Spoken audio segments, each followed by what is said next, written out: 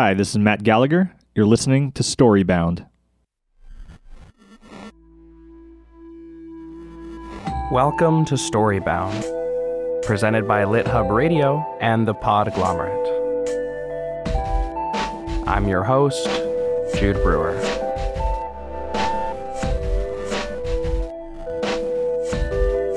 Coming up in 1 minute is a story told by Matt Gallagher with original composition by Colin Hogan of the Colin Trio. Also be sure to stick around until after the credits to learn more behind the scenes about how this episode was made. Let's begin.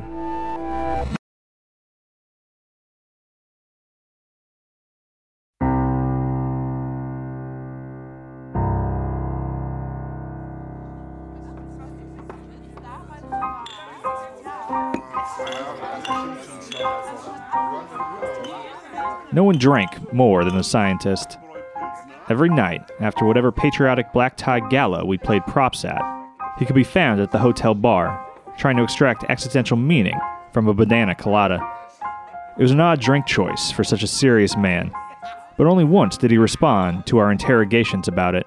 Of all drinks in New Tulsa, why banana colada? I asked. It pleases the nerve fibers. All baritone to his voice, before disappearing into the chilled yellow muck again. We were in New Tulsa, debriefing after a grueling dinner with a bunch of white-haired solar energy execs. We'd been on the road for months, and morale had gone the way of the glacier. I ordered a round for the table, and we toasted to the hustle. Heroes of the nation, peddling war bonds by day, drinking like frou-frous by night. Our drill instructors would not have been proud. There were 11 of us on the bond drive, 12 if you included the Jungerbot. The Forever War had just entered its 6th decade, and our politicians didn't pretend they were going to end it anymore, even during elections. They couldn't. We tried everything. Nation building, nation destroying, sending terrorists and their families to the Mars penal colony, sending the insurgent young Siberians to actual Siberia. Nothing had worked. We were at war because we always had been. We were at war because we always would be. We were at war because we were at war.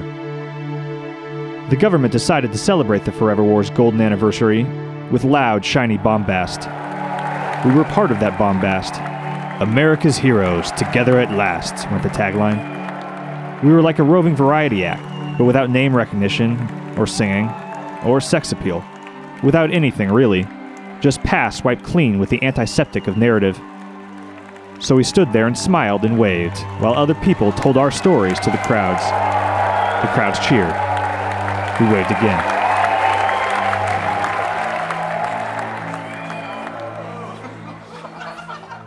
After the coladas, I settled the tab and excused myself. The younger vet's night was just beginning, but mine was nearing its end. In the queue for the teleporter to the rooms, a man about my age waited behind me. He wore a rumpled dress shirt and an overlong tie, and a goatee on the brink of coherence. He was looking everywhere but my hover chair. People with legs always do that. It reminds me of the way some men used to try very hard not to look at my cleavage when I was younger. The effort just underlines the fixation. Thank you, he said, for what you did. Thank you for your support. A response as hollow as it was practiced. He must have been at the event earlier. Can I tell you something? Sure.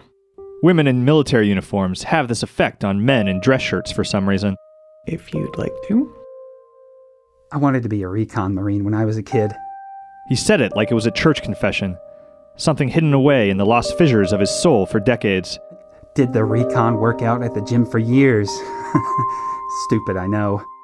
I nodded, both because it was stupid and because I knew.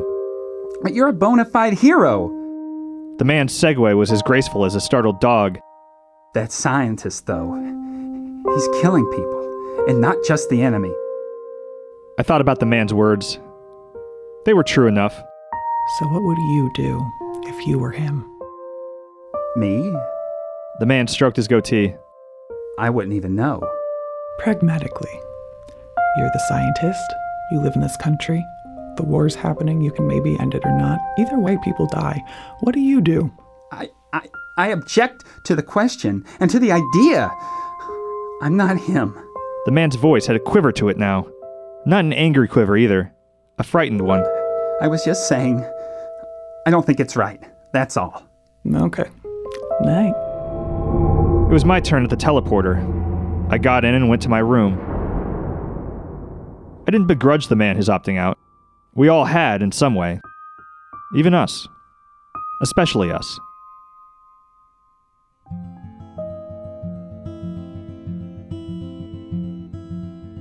I was on my 7th year of an indefinite visit, still sleeping in a bare guest room. A potted flower framed picture would have felt like marks of permanence somehow. I'd been living in increments since high school and wasn't about to stop just because I couldn't figure out what to do with the rest of my life. We, lived at the top of a windy hill in a suburb of a suburb, wedged between a stand of wild honeysuckle and a pond shaped like a swollen nose. It was green and quiet. The kind of place where big flags hung from porches with humility. I taught painting at the community center and took my nieces to soccer practice and spent my Saturday nights at the one towny bar that served rosé. The life didn't make me happy or anything, but it could have. Maybe should have. The Federals had found me at my sister's, on the porch, scrolling through a Holopad article about the rabid lemur that had killed Justin Bieber Jr. "Furious George howls with delight," read the headline.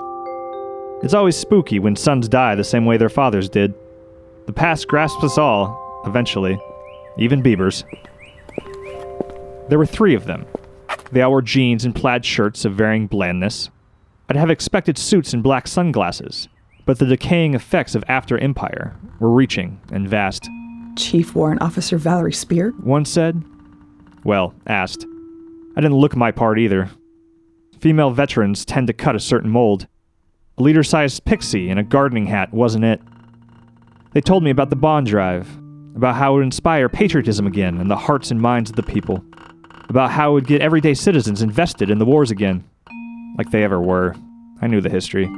About how the government needed the money, how 50 years of blowing up things in strange, faraway places had taken its toll on the budget, especially since the geothermal uprising in Blue Russia began eating away at Uncle Sam's foreign trade. About how the bond drive needed a woman on it, because they had an old guy, a Blexican, a Mexipino, and a robot, and showing that heroes were as diverse as the country mattered. I danced my metal fingers through the air. In the right light, my prosthetics could look like flesh. We weren't in it. A woman. Oh, that's why you need me. That made the 2 men in jeans and plaid look down at the ground, but the woman fed just stared at me. You're Valerie Spear. The tone in her voice sounded so earnest, it snapped. Do you know what you mean to my generation of women? I joined the agency because of you. She was lying about that. I was almost sure. But she'd appealed to my pride. I danced my fingers through the air again and took in all the green, all the quiet. 7 years here. 7 years that had made me soft. Did people my age go on adventures anymore? I asked about financial compensation. Here's the thing about being labeled a war hero. You either love it or hate it. There's little space for mixed feelings. Take the scientist. Invented a drone mosquito that gives people the runs, sold it to the military, and stopped the Arabican conflict practically overnight. You can't fire a rifle when you're crapping out your brains. But some of the mosquitoes weren't as precise as build. During strafes, they bit enemies and civilians alike, which wouldn't have mattered much had we been fighting in the developed world. We weren't, though. Outbreaks of dysentery and super cholera followed, and the last UN estimate I saw numbered deaths in the tens of thousands. The scientist had ended a war, all with his mind. Yet the only thing he wanted in the world was to return to his lab, to his anonymity, and forget any of it had ever happened. The Jungerbot seemed to resent the attention for other reasons. It didn't know what to make of the people, and truth be told, people didn't know what to make of it. They could handle robots, had been dealing with them all their lives. Even the rough-and-tumble behavior of a regular infantry bot could be explained away. But an elite infantry bot 5000, upgraded with the transcendental courage and philosophical musings of decorated German World War I soldier Ernst Junger? That caused some issues. The Anarch wages his own wars, the Jungerbot said at a fundraiser to a journalist who'd asked if it missed battle. even when marching in rank and file. Before a boxing prize fight, the Jungerbot felt it necessary to remind the crowd what was what. Trench fighting is the bloodiest, wildest, and most brutal of all. It said to 70,000 drunk revelers in Vegas. Of all the war's exciting moments, none is so powerful as the meeting of two stormtroop leaders between narrow trench walls. There's no mercy there, no going back.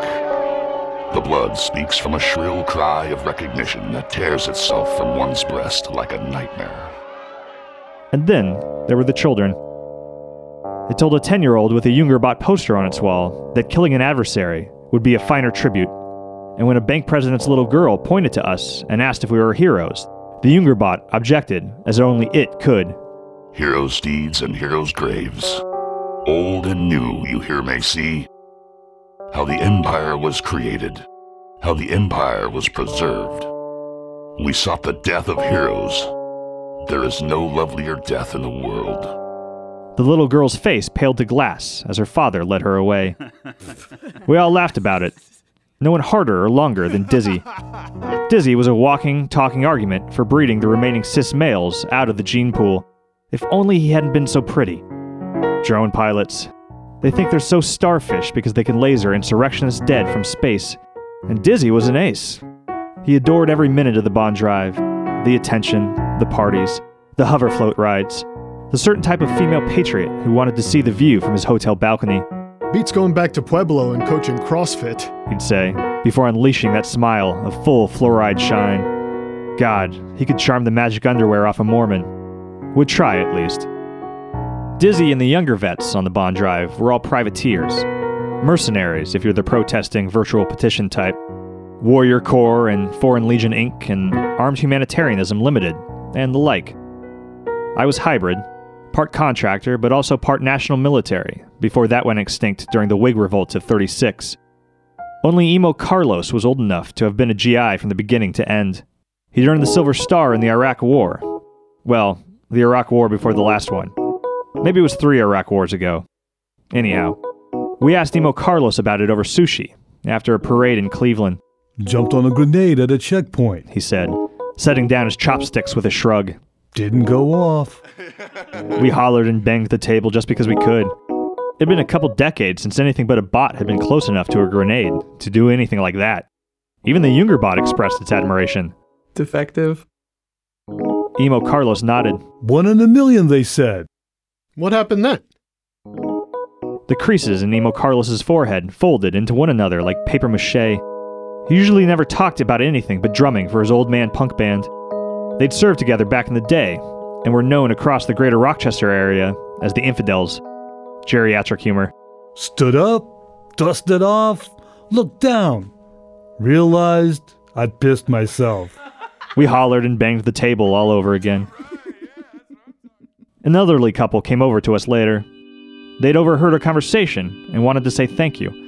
They said they had 2 grandsons in privateer training. I know our thanks is a small thing, the husband said, but sometimes it's all those of us here can offer. He and his wife looked so cute in their nice old people clothes, khakis and sweaters and thick-rimmed glasses. They looked like other people's grandparents always look. The wife nodded. We're all involved. We believe that. As taxpayers, as citizens, that's how it is. We're with you. We thanked them for thanking us, and they left the restaurant. What did she mean, we're all involved? Dizzy asked. No, they're not. There were echoes of agreement and discussion over what the old woman had meant, and not just about the word involved, also about the word we. Yo, Emo Carlos said. The table hushed. They're from my time, when wars had ends, when citizens tried to keep up. America used to be young. That's what she meant. Then say that. Taxes? Who the fuck cares? Emo Carlos shook his head again. He was trying to clear himself of frustrations, either with himself or with us. Then he pointed at me. Sent it to the damn moon. Supposed to save us all. Putting the wars up there. Preserve the land and resources. Eliminate civilian deaths. Be tidy and simple. That was the plan.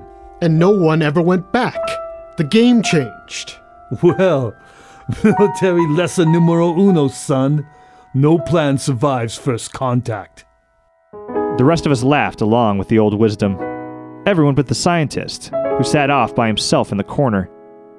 He looked up at us with something between sadness and fury. It was hard to decide which. Tidy and simple. I like that.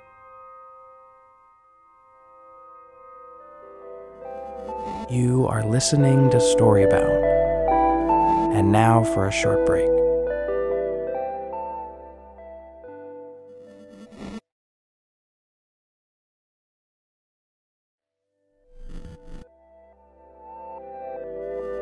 And now we return from our break.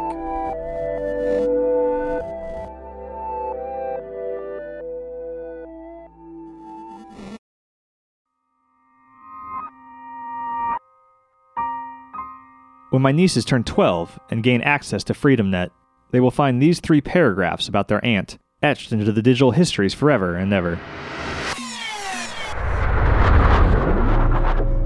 Valerie Jade Spear, born May 2nd, 2011, was a chief warrant officer, air, and attack pilot in the United States Army, and later the privateer organization Star Spangled Security.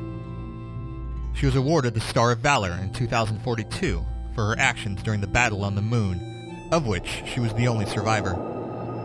Deployed to the Moon as part of the NATO coalition during the South Seas dispute, Spear flew a Flying Jaeger fusion helocraft during the battle, destroying 5 Chinese Federation space helos and 2 young Siberian cosmoplanes.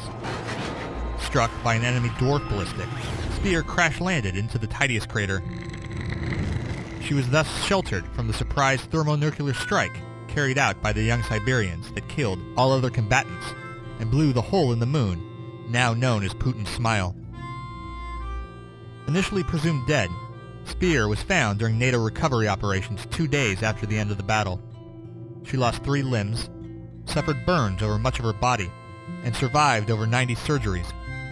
President Natasha Obama said Spear's life and story are, quote, a testament to the American spirit, end quote, at her Star of Valor ceremony at the White House. Words can be funny beasts. Her actions suggest some sort of agency, even control. Destroy is such a clean term for such messiness. Struck by defied my memory of it. Same with crash-landed. Less so with lost and suffered. Testament. As if enduring were a choice. I did what anyone would have. There are no atheists in moon craters, and there are no fatalists in survivor wards of 1. I was thinking about that ward as I zipped up my suitcase in my sister's guest room for the bond drive. Thinking about the long stills of quiet during the nights. Thinking about being called the burn by nurses who thought I couldn't hear them. Thinking about the full-thickness graft done without anesthesia. You sure about this, Val? My sister stood in the doorway. Her posture betrayed opposition. She was 4 years older, had always asked me questions that she already had answers for. You have options. She'd said the same thing years prior, before I'd left for the Moon. I am, I said both times, even though I wasn't both times. I'd always found power and resolve in ambiguity, though. Most people weren't like that. My sister, for one. You've done more than your share, she continued, moving to the bed and putting her arm around my shoulder. So much more. I leaned my head into her and tried to hold in some of the familial warmth. I'd miss it, I knew. Only sisters and nieces hug people like me. I don't think it's right. I smiled at that. It's not. But if not me, then who? Even going can be its own form of opting out. I didn't know that the first time, but I did the second. The last night in the guest room, as I tossed and turned in bed, I thought about that. Then I thought about the survivor's ward again, and the long stills of quiet during the nights, and being called the burn, and the graft.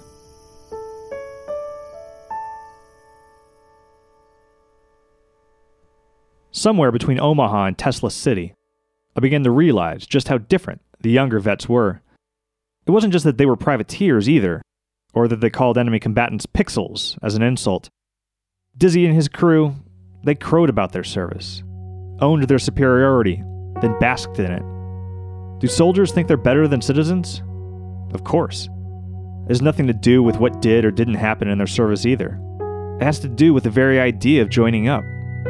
America's been at war since before most of us were born. We joined because we wanted to go. We'd been told we were special from day one of boot camp, doing something the rest of our nation couldn't, or worse, wouldn't. Too fat, too selfish, too lazy, which made the realization after we got out that citizens think we're beneath them all the more shocking. If they're fat, selfish, and lazy, then what's worse than that? We weren't supposed to say any of that, though.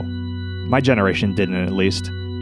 We were taught that part of our service was staying quiet about it, to rise above, because that's what Jesus and George Washington and Beyonce would have wanted. That's what I did. Or tried to, at least. Let the citizenry think what it wants, went the logic. All part of being a republic. Maybe we had it wrong, though.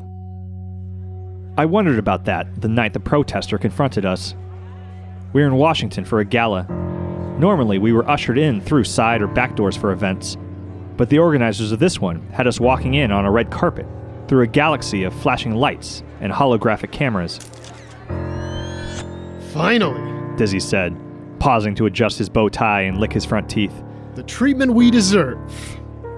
Why the protester chose the Jungerbot to cream pie, I'll never know. By the time the uproar had reached my ears, and I'd floated around in my chair, the Jungerbot had the young man by the throat. Request order to eliminate home front enemy. Which was funny, and then not. We got the young man free of the Jungerbot's prongs. He was reed thin and had thick brown curls with eyes as dark and mad as the moon. I didn't know what to think about him or his pie. People didn't protest war in person anymore. It wasn't sane behavior. You're not heroes. It's never easy coming face to face with people you've demonized. Or cockpit to cockpit. You're tools of the Empire. Fuck you, fuck all of you. The cameras along the walkway started popping off like mortars. We all just stood there, waiting out his tirade, because we were there to be seen and applauded, nothing else. His anger dazed me, and the others too. Not Dizzy, though. Get bent, Joker, Dizzy said, crossing his arms for the cameras. War is bad? No shit. But it won't go away just because we want it to. Last month, 2 battalions from the same base got deployed. One goes to Kurd Mountain, saves those families from the Horde. The other goes to Blue Russia, blows up some insurrectionists. One's a humanitarian mission, the other's combat. Both require destruction. I'd never heard Dizzy speak with eloquence and passion before. He was good, and he knew it. This Jungerbot is a goddamn national treasure. I don't know what brought you here tonight, and I don't give a single fuck. We went so you don't have to. Suck my hero balls. The arrogance, the entitlement, the narrowness of thought. I loved it all, and I wasn't the only one. Dizzy even took a bow, but the acclaim was not universal. After the protester had been escorted away and we'd gone inside for the gala, the scientists found Dizzy. Don't do that again. He loomed over the younger man like an angry parent. That guy is not your enemy. Neither is anyone else you've met on this stupid tour. He ain't a friend. Dizzy was trying to sound unbothered, and he leaned back in his chair and put his feet on the table. So what is he? Only idiots speak in absolutes. Dizzy changed tactics. You know what he probably thinks about you? What all these people say when they think we can't hear? I had a woman tell me she didn't think we were whole human beings. Fuck her. And fuck that protester. Fuck all of them. I wondered what the answers were to Dizzy's question. What did people say about us? When they thought about us at all? Beyond the pomp and ceremony of the bond drive, we weren't anything, I thought. Just ciphers with stories people believed in, or didn't believe in, even before they heard them. So, what? That's the job. We have consequences. Dizzy opened his mouth, but the scientist cut him off. You did. You did when you didn't have to. That's enough. It has to be. Then he stormed off, presumably for the hotel bar. The scientist opted out that night. The rest of us did too, by doing the job. We stood there and smiled and waved, while other people told our stories to the crowds. The crowds cheered. We waved again. We walked back to the hotel as a group after the gala. We stopped in a park with green lawns and a marble fountain and joked about the protester, laughed about the scientist. The scientist had been right, but so what? What did being right have to do with anything? Dizzy had regained whatever force it was that sustained him and began chatting up a pair of young women who considered themselves patriots. I watched it all and thought about the ward, and then my sister's home. The Ungerbot came up beside me. You handled that pie well. It didn't say anything, so I continued. Waiting for an order, I mean. Here is our kingdom, the best of monarchies, the best republic. Here is our garden, our happiness. What a random thing to say, I thought, even for a robot. But later, after considering it more, I decided otherwise.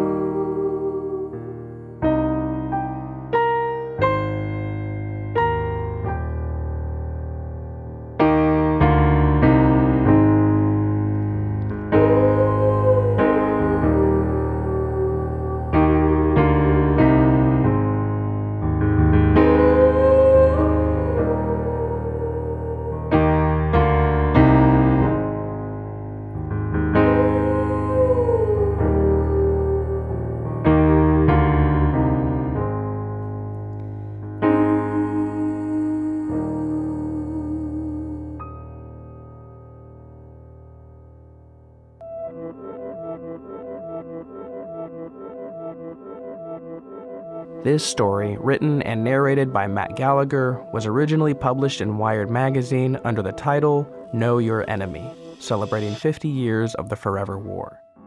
The music for this episode was composed by Colin Hogan, whose music can be found on Apple Music, Spotify, or wherever you prefer to stream your music. Just search for The Colin Trio. This episode featured voice acting from Kristen Barrett, Gary Sandelin, Peter Hope, Corey Harper, and Troy Olk. Thank you to Tim Carplus at Yellow Room Recording. We also want to thank Kate Moldenhauer from Kill Room Studios and the More Banana Podcast Network for engineering the recording with Matt. Storybound is mixed, produced, and hosted by me, Jude Brewer. Our executive producers are Jeff Umbro of The Podglomerate and Justin Alvarez of LitHub. This show's theme was developed with the help of James Cook. You can find his music under the name Grain Table. Want to tell us what you think of the show? Find us on Twitter at StoryboundPod, or you can tweet at me directly at Jude Brewery. We'll be taking a break for the holidays, but we will return right after the New Year on Tuesday, January 7th. Until then, you can catch up on our first 3 episodes, send us a message, share us with your friends and family, and above all, thank you for listening. See you in 2020. And now for a brief sit-down with Colin Hogan, where we explore the behind-the-scenes on this episode and how it was made.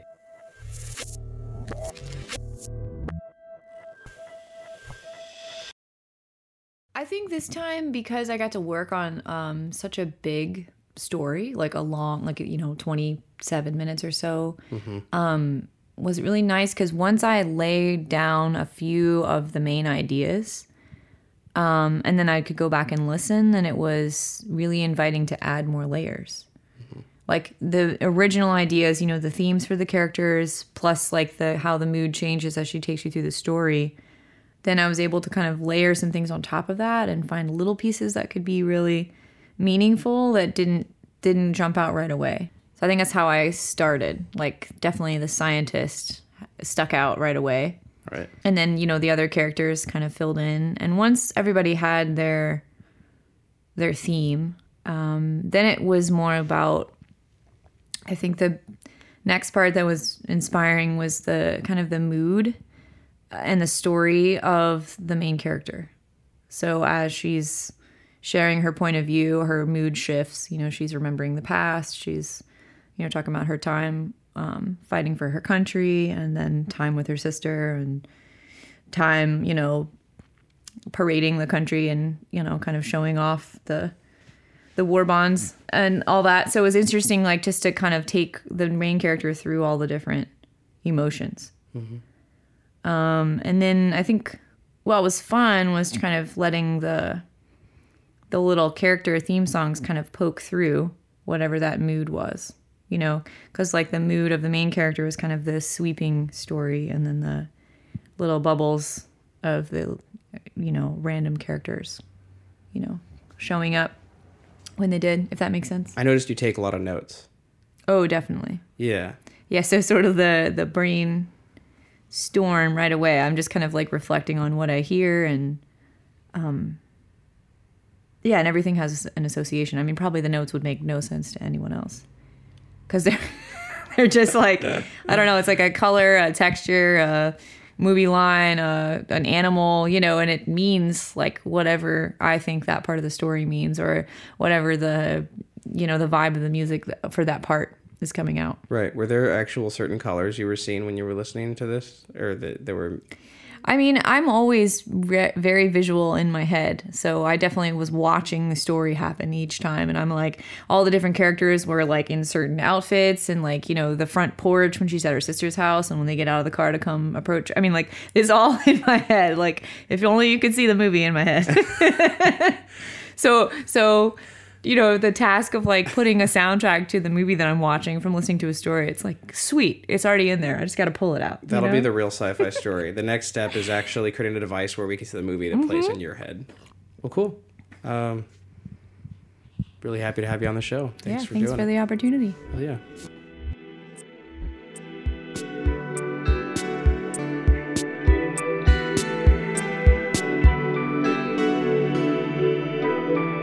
The Podglomerate, a sonic universe.